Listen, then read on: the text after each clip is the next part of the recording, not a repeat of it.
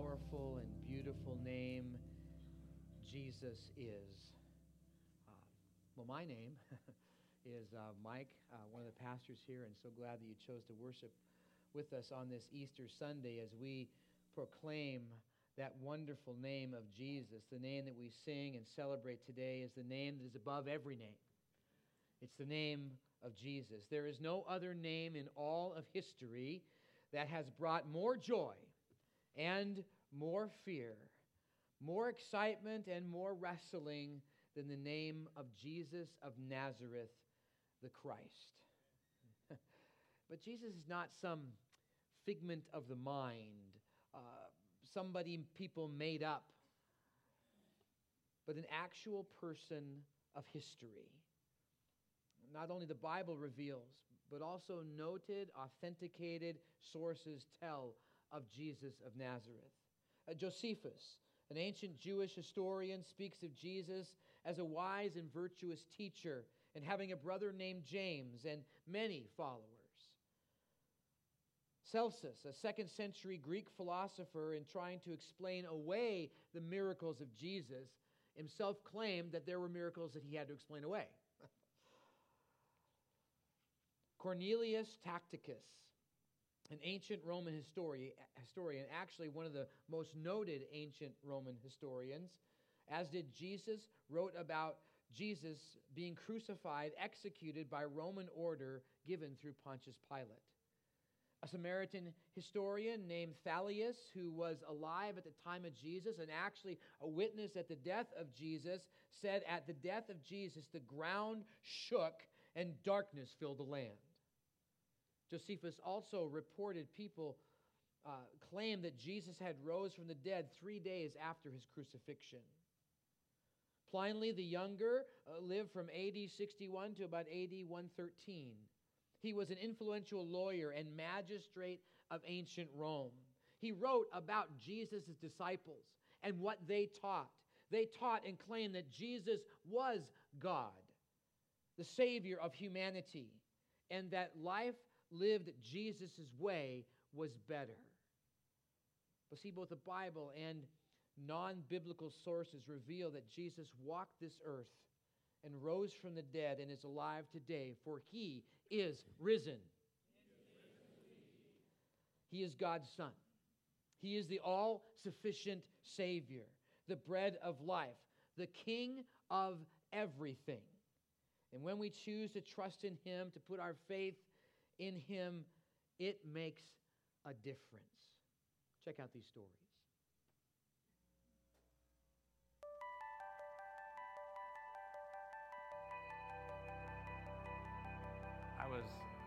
I was a bus kid, and at 9 years old, so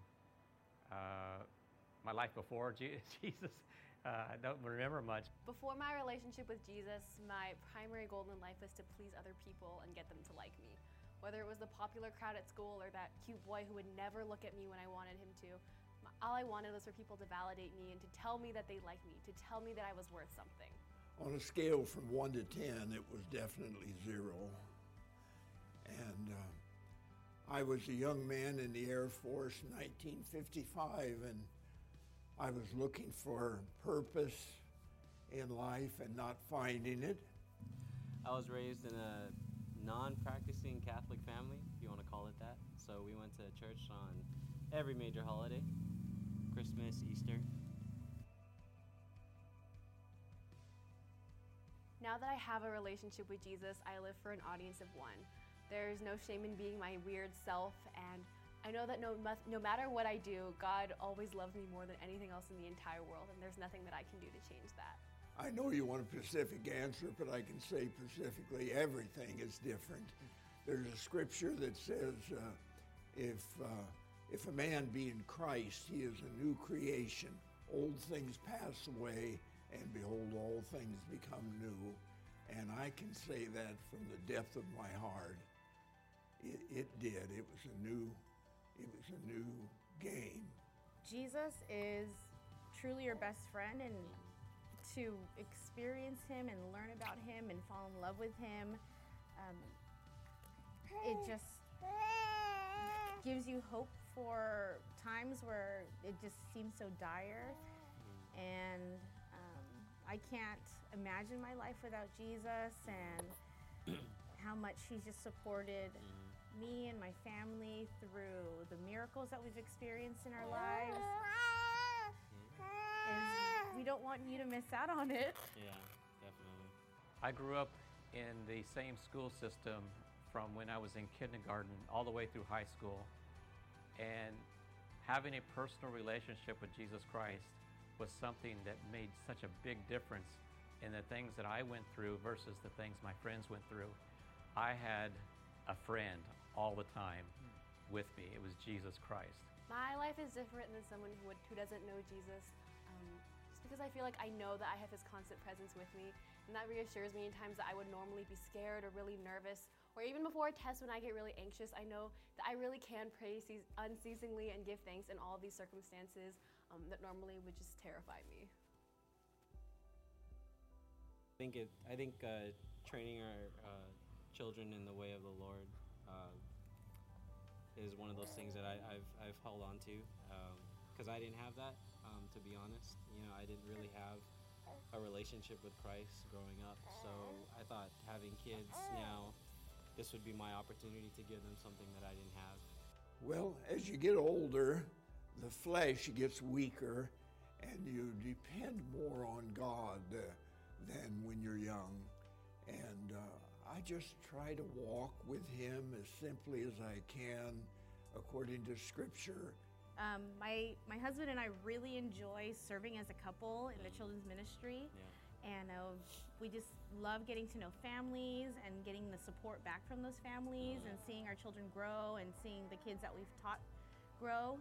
The clearest way that I can think of that God's taught me to love like him is through taking risks and doing things I wouldn't normally do. He's really pushed me out of my comfort zone to do things like working in my Christian club at school, and even to start leading worship here, which a couple of years ago just made me start shaking because I was so nervous. But now it's one of my favorite things to do, and God's really given me his love for others. It makes a difference, but it all comes down to what we choose to put our faith, our trust in. Now, the reality is that we demonstrate that faith in all other areas of our life all the time. Like in the products that we purchase. Every year, a magazine, a number of magazines, one Fortune magazine, another Reader's Digest, put out the most trusted brands of the year of those products that we tend to, as the public, tend to put our trust in, put our faith in. So I thought I'd ask this morning, what do you think some of those products are? And I've asked John to he's got another bag. Those bags have lots of stuff in them, so if you're a guest, make sure you pick one of those up.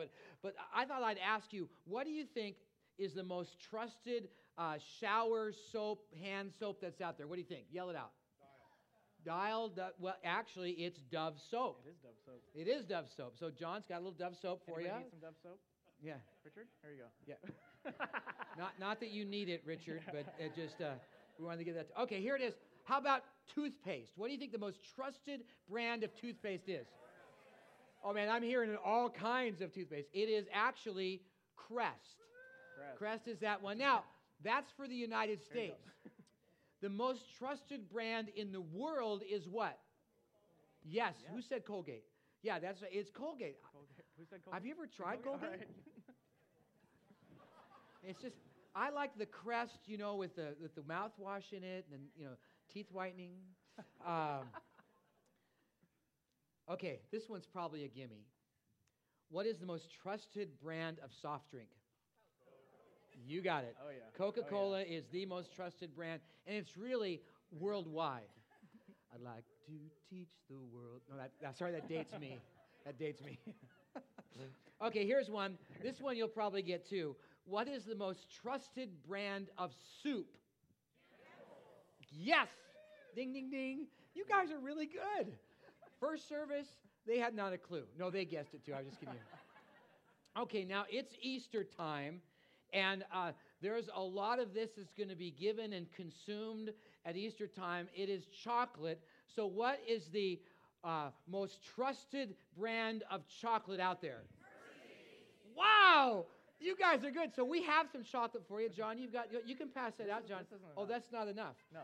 Well, Not enough chocolate. I just happen to have some right here. There you go. Happy Easter. Watch out. It's going to hurt. Yeah. You guys want some over here? Okay. There you guys go. How about over here? Look out. Don't know anybody in the back row? Oh, yeah. Okay, here we go. You guys want some candy? Okay. There you go. As a matter of fact, start passing this around, would you? There's enough there. Oh, what's up, Brett? Yeah, dude. Yeah, I'll get some for this row, too. Here. You guys start passing this around. We want to make sure you're sugared up.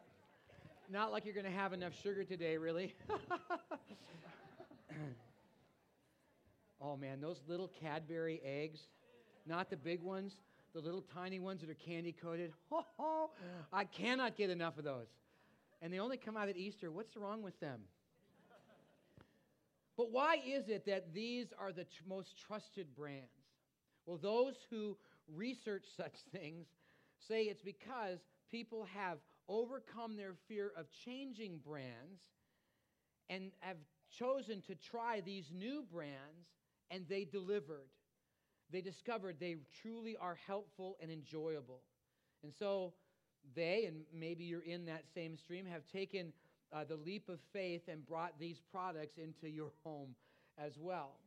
Well, when it comes to faith in Jesus, it's much the same, but on a way deeper and more meaningful level. See, Jesus made some amazing claims, incredible claims, life-altering claims, that faith in him makes a true difference in life. Matter of fact, in John 10:10, it's in the book of the Bible, the book of John, says in chapter 10, verse 10, Jesus says that he came to open up a path of an abundant life.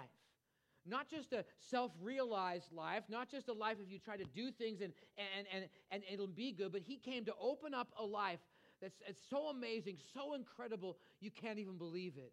It is abundant to the fullest, amazing, incredible, and actually the life you were designed to live, that God actually had in mind for you to live. Jesus also made another amazing claim. In John 14:6, Jesus said to them, he said, I am the way, I am the truth and the life, and no one comes to the Father except through me. Jesus is the one way to know God. He has connected holy God and sinful man. Now, that's impossible for holy God to be in the presence of sinful man. And the truth is, all of us are in that camp of sinfulness, and we can't relate to God. We need someone to pull us together. And that's what Jesus did. He brought us together. He connected us.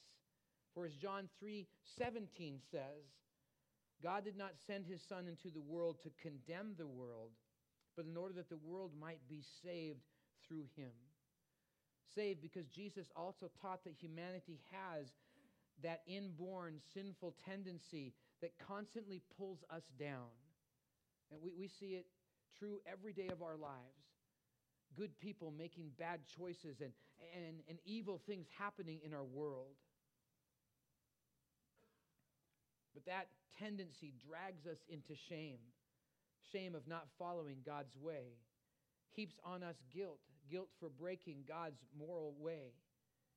And we are overpowered by an evil force that keeps us from being the person we were created to be. Jesus came to save us from all of this, providing for us a way to be connected to God so that we could live the life we were created to live. And Jesus' resurrection, Jesus raising from the dead on that first Easter Sunday, verifies and validates Jesus' claim to be true. And we can trust in him, for Jesus lives. And all we have to do to enjoy this blessing and benefit that he offers is to take a step of faith and a continual walk of faith towards him. Now, sure, we can be like those few women who were there that first Easter morning that Steve talked about, where they were struggling with the fear of the resurrection. We heard the story. Mark, in his gospel, speaks of that. But I want you to look again at verse 8.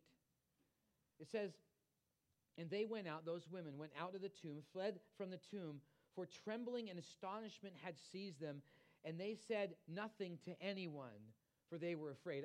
Yes, I'm sure they talked amongst themselves. But they were asked to go and tell the disciples, and it said at this point they had not yet done that. So taken by, with amazement and fear, they didn't yet go tell anyone. Because the veracity, the truth of Jesus' claims were now authenticated. Jesus had taught many times that he would be killed and yet rise again. And now, finally, they're realizing it's true. In other words, that all that Jesus taught is true. That he is Messiah, the one the Old Testament talks about. That he is the Lord, and his teachings are true. Every last one of them. Now, sure, some say Jesus was never really raised, just a hoax. Something people made up, the disciples made up, and yet the evidence is overwhelming. Lee Strobel, which some of you have heard about, a movie that has just come out called The Case for Christ. Well, before the movie, he was an investigative reporter. And he had heard the claims that Jesus had raised from the dead and thought, oh, come on, really? How can this be true? No one has ever raised from the dead. And yet, hundreds and millions and millions upon millions of Christians believe this, and yet he says, how can this be true? And so he set out to use his investigative reporting skills to disprove the resurrection and disprove Christianity. Well, as he began to dig into it, he realized that it is fact. Jesus did raise from the dead. There is more verifiable evidence in that than much of what we believe in our history books. And he changed his life. He came to faith in Jesus, and he wrote the book, The Case for Christ, thus the movie. And if you're searching, if you're wondering, we actually, in these white packets that the boys talked about earlier, inside there is a little snippet from that book. It's a little booklet, Case for Easter, that is Case of the Resurrection, that Lee Strobel wrote, that's taken out of that book. And if you're interested in seeking Jesus, if you don't know him and you're interested, then at the end of the service, you can, in the lobby area, there'll be some ushers with the white carnations. They're holding these. You can grab one of these and take one, or there's actually some up here if you'd like one. But I encourage you to investigate Jesus, because the resurrection, it did happen. 500 plus people saw Jesus alive. But there can be a fear, and a fear can settle in. Fear of growing in this faith, of letting Jesus really influence our lives. The fearful question comes up, what if I have to change? Because the truth is, following Christ does involve change. It involves us following and being like Jesus. But yet it's a way better life than you could ever imagine. It's that abundant life that he came to lead us to show us how to live. We saw just in the video, just a few testimonies of how Jesus has changed a life. I could share my testimony. Many of you could share your testimony, how your life is way better now because of Jesus. And Jesus rescued me. But yet there's a fear. There's a fear of having Jesus as the highest authority of life. Fear of letting go of control, of listening to and following Jesus. Oh boy, we are control freaks. I mean, that person next to you, probably really one. But we are that way. We want to be in control, the leaders of our own life. And yet, here's someone who has led an amazing life and taught us amazing and raised from the dead. And yet, there's an incredible freedom in Christ. See, without Christ, we're still shackled to that unfortunate reality of life that keeps pulling us downwards. The shame and the guilt and that power that overtakes us are real. And try as we might to try to be the person that we've been created to be, we just can't do it because we're locked down. And Jesus unleashes us and gives us freedom under his control. We're not sure why these women ran off in fear. Evidently, they told the disciples, and Peter and John ran to the tomb. And I want you to listen to what happened. And I'm going to read it out of my electronic Bible because I'm really good at doing this. It's still the Word of God in electronic form. I don't care if it's printed on the side of a building or if it's on paper. It's still all good. God's Word is God's Word, regardless of where it's at. But in John chapter 20, the disciples are hearing this. The women come and they both take off. Simon and John run towards the temple. Verse 6. Then Simon Peter came, following John, and went into the tomb, and he saw the linen cloths lying there, and the face cloth which had been on Jesus' head, now lying with the linen cloth folded up in a place by itself.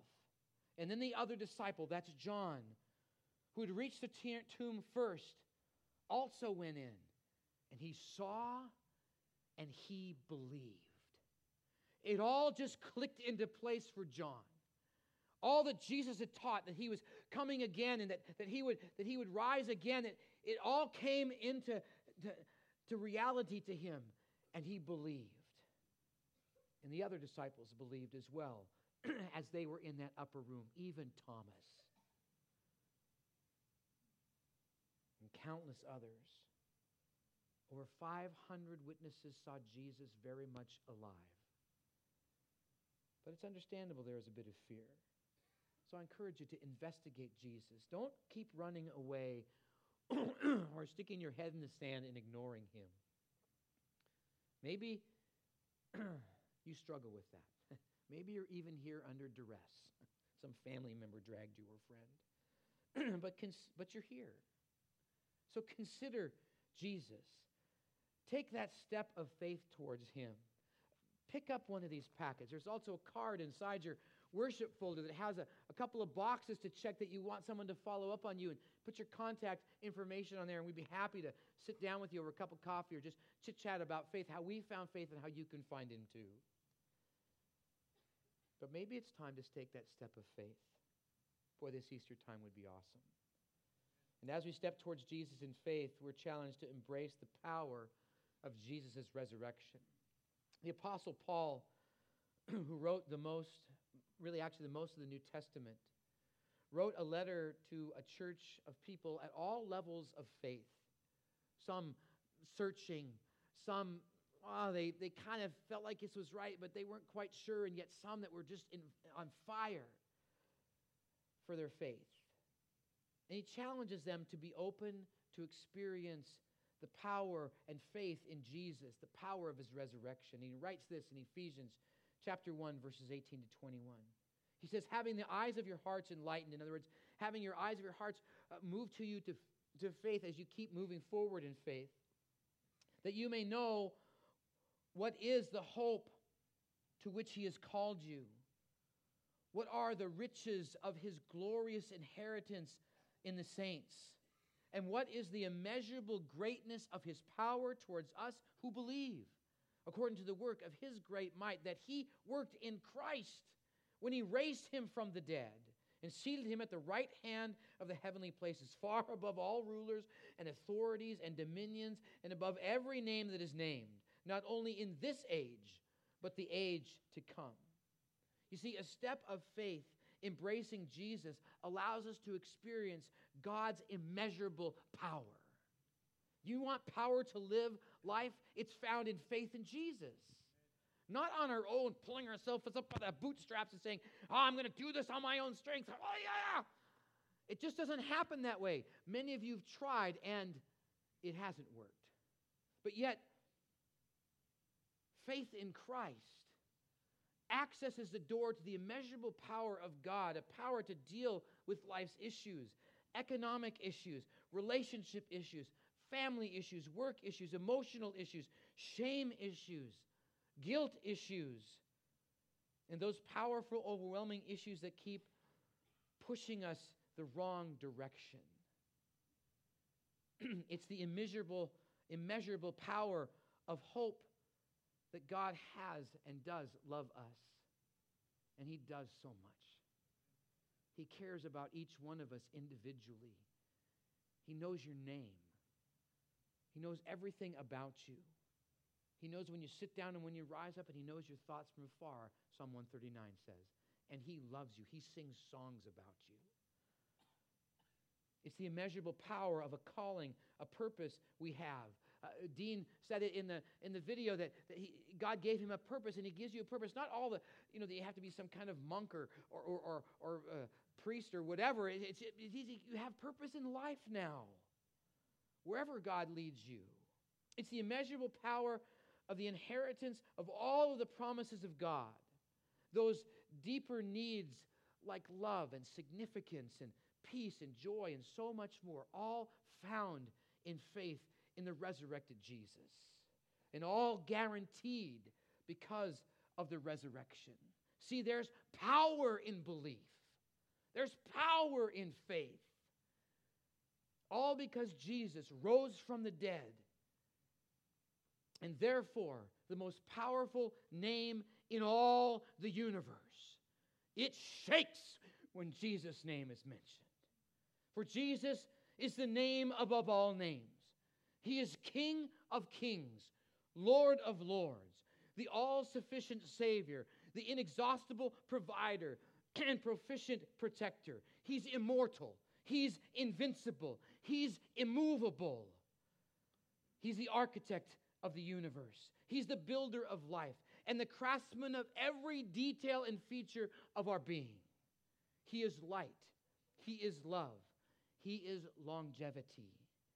And Jesus, the Christ, is Lord of it all. He is goodness. He's kindness. He's gentleness. He's holy. He's righteous. He's mighty. He's powerful. And He's pure. His ways are right. His word is eternal. His will is good. And He's my Redeemer. Amen. He's my Savior. He's my guide. He's my peace. He's my joy. He's my comfort. He's my Lord. And He's the object of my faith. The question is, this Easter, is He yours? If so, then have faith over fear. Take that next step of faith. Pick up a packet. Check that box on the card. Pick up a Bible and read about Jesus. Matthew, Mark, Luke, and John, those Gospels tell of His story. Attend church a bit more. Serve in some way. And it will make a difference in your life. Jesus is very much alive. He lives. Will you pray with me? Father God, thank You for that reality. That Jesus, You are very much alive.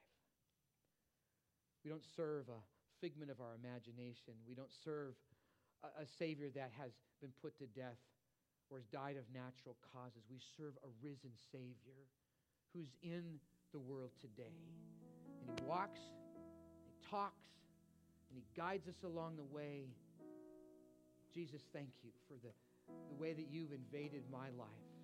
And You are trusted. You've never led me wrong.